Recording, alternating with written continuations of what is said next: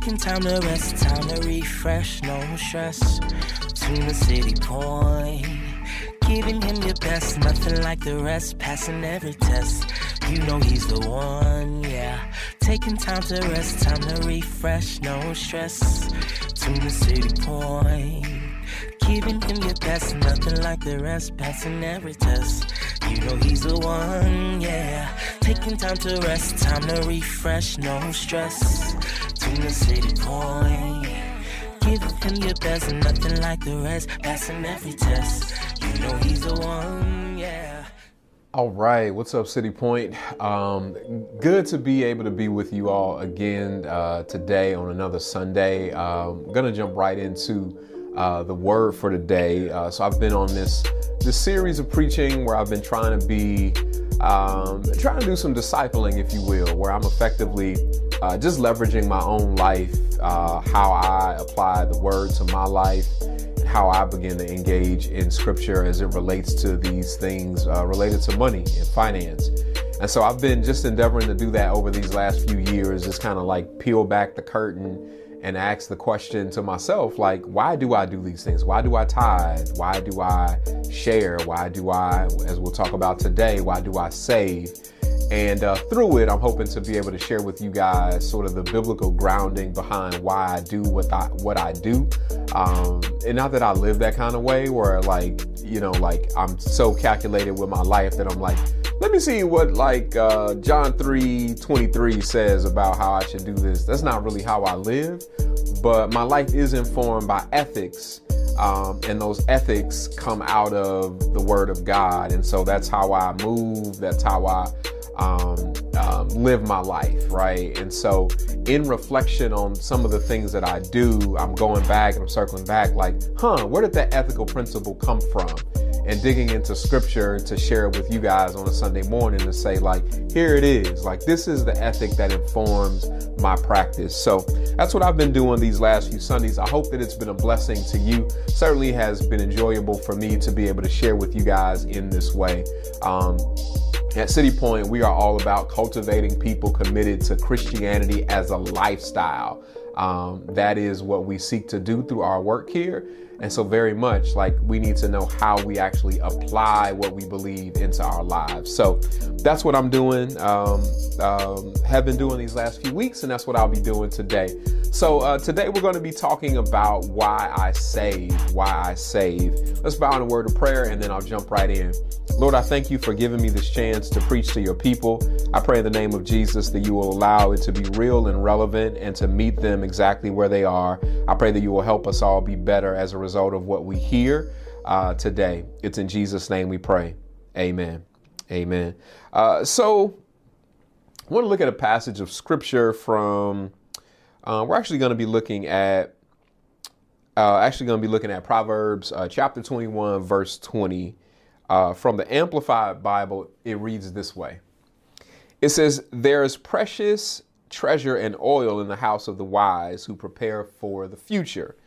But a short-sighted and foolish man or person swallows it up and wastes it. Let me read that again. But a short-sighted and foolish person swallows it up and wastes it. That's Proverbs 21 and 20.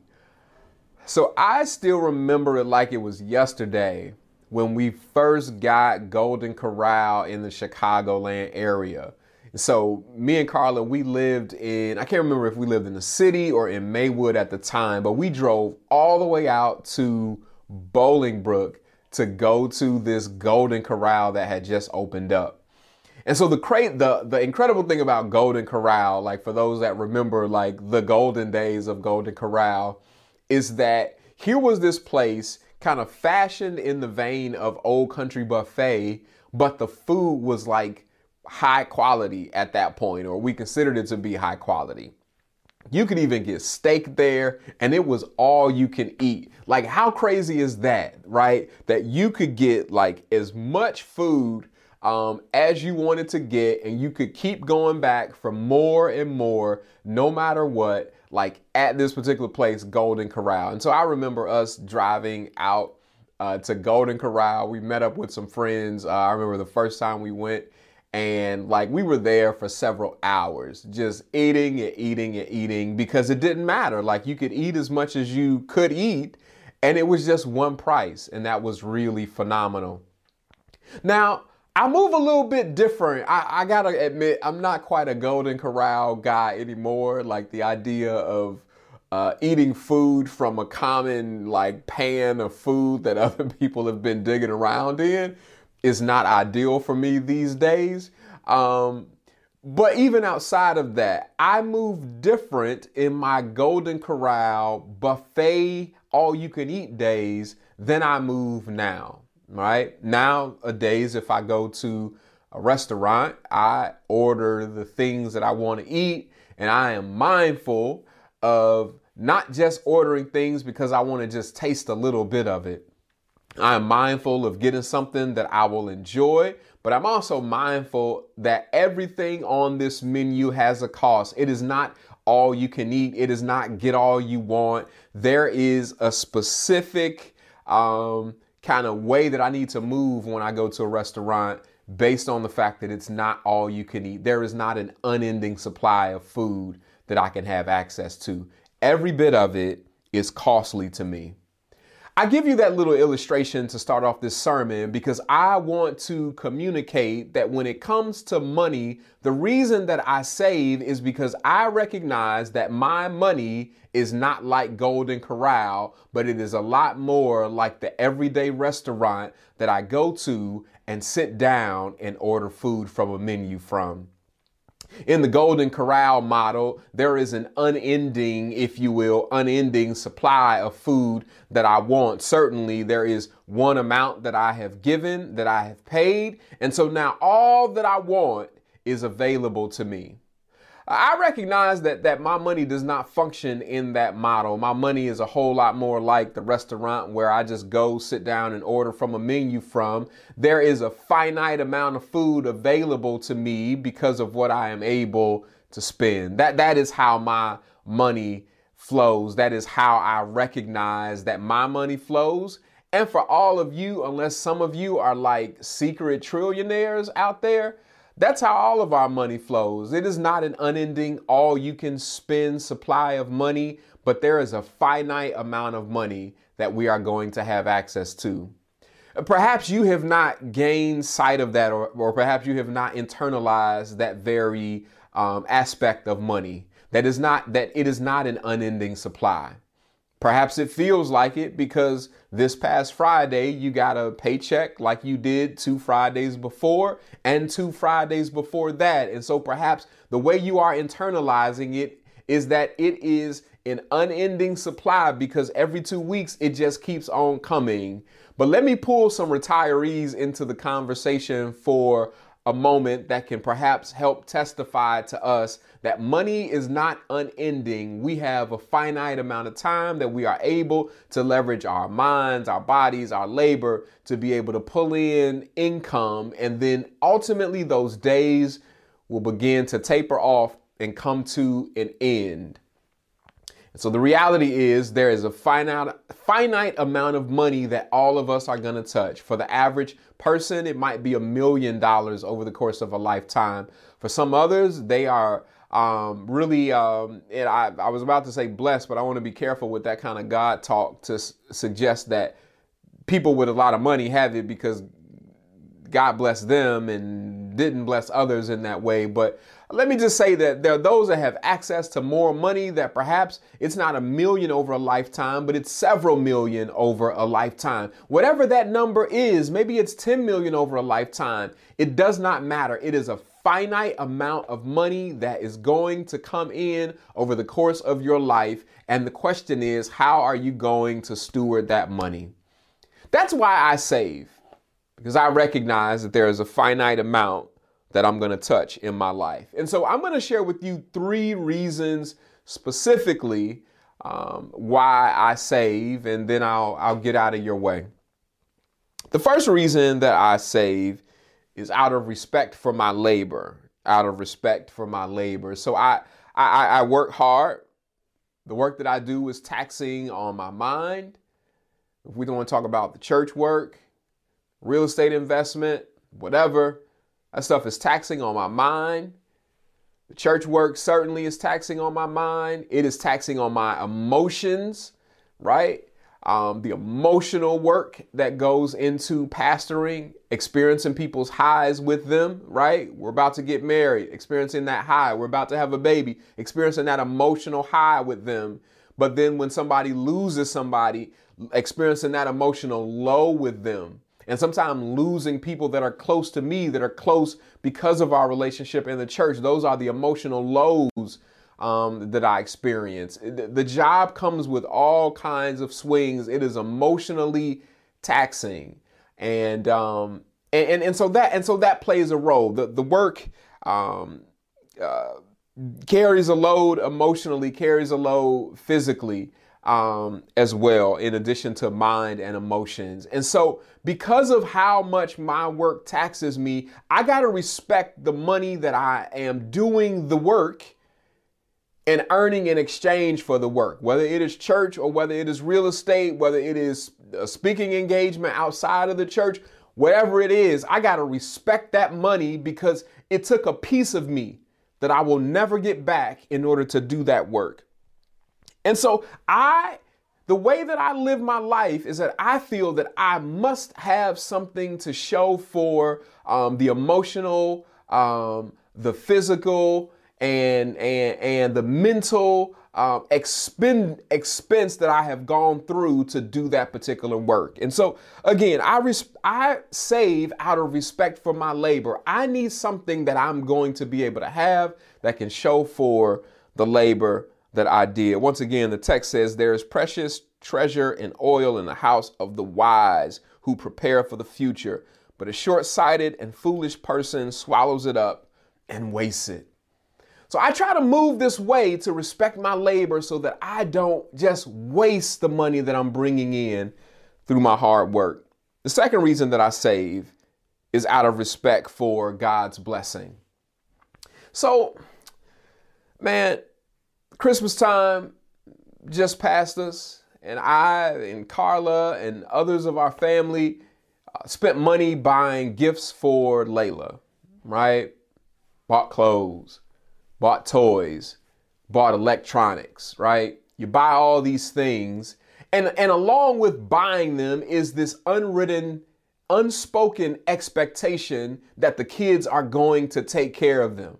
Right? I want you to take care of those clothes that we bought you. I want you to take care of those shoes. Those shoes are nice shoes. Like, you can't just be jumping in mud puddles with those. Like, you put on some other shoes to do that with, but them, nah, you got to respect what we gave you. The electronics, you cannot just be tossing them down the stairs. Like, you cannot just be leaving them around in places where they could be vulnerable. You have to take care of those things. My mom bought Layla a laptop for Christmas. You got to take care of that thing. You can't treat it any kind of way. And so we expect her to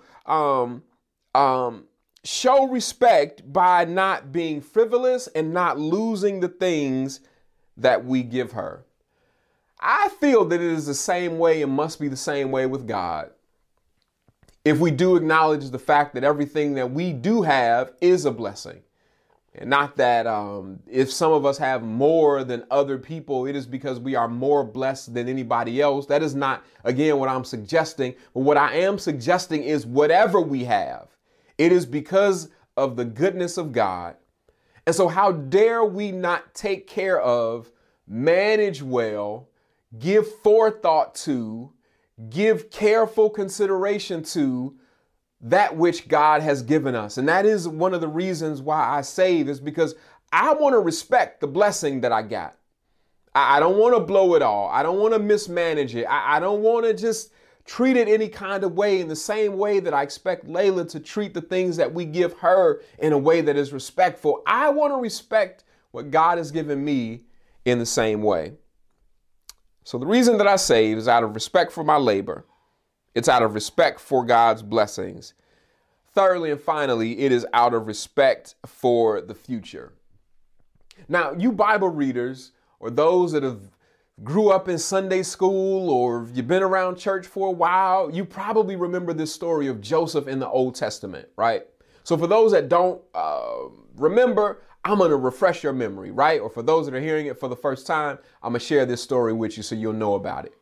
So we got two Josephs in scripture, at least two Josephs. We got one in the Old Testament. We got another one in the New Testament. These two are very popular. There's the Joseph in the New Testament that is Jesus's stepdaddy, if you will, right? Because like Holy Spirit, like God is that's a whole nother conversation, right? But you got that New Testament Joseph.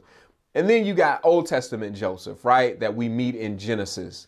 Joseph is the one who is sold by his brothers into slavery, into Egyptian slavery. And then ultimately Joseph ends up working in the palace. And then ultimately Joseph ends up, because of the gifts that God has given him to interpret dreams, Joseph ends up being like, for all intents and purposes, like the prime minister, if you will, of Egypt, right? He is the right-hand person to the king. So that's the Joseph that we're talking about here. Joseph has this dream, right? Joseph interprets this dream that Pharaoh had about the skinny calf and the fat calf. And Joseph interprets the dream, right? God gives him discernment, and Joseph comes to Pharaoh and says, hey, the dream is about this, right? The fat calves are the 7 good years, the 7 years of abundance that the kingdom is about to experience. But then the skinny calves are the 7 years of famine that the land is about to experience. And so he interprets the dream for him. And then Joseph gives Pharaoh a suggestion. He says, look, this is what you need to do. You need to leverage the good years to store up for the bad years.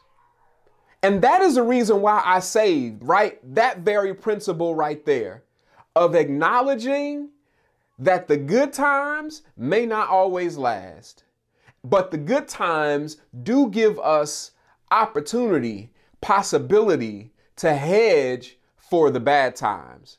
If we were on Wall Street, if we were a part of the investment community, we certainly would be talking in that way, right? If 2023, if we may experience a recession, 2020, 2021, half of 2022, we experienced market highs. We need to leverage some of the gains that we got during that time to help us during these down times, right?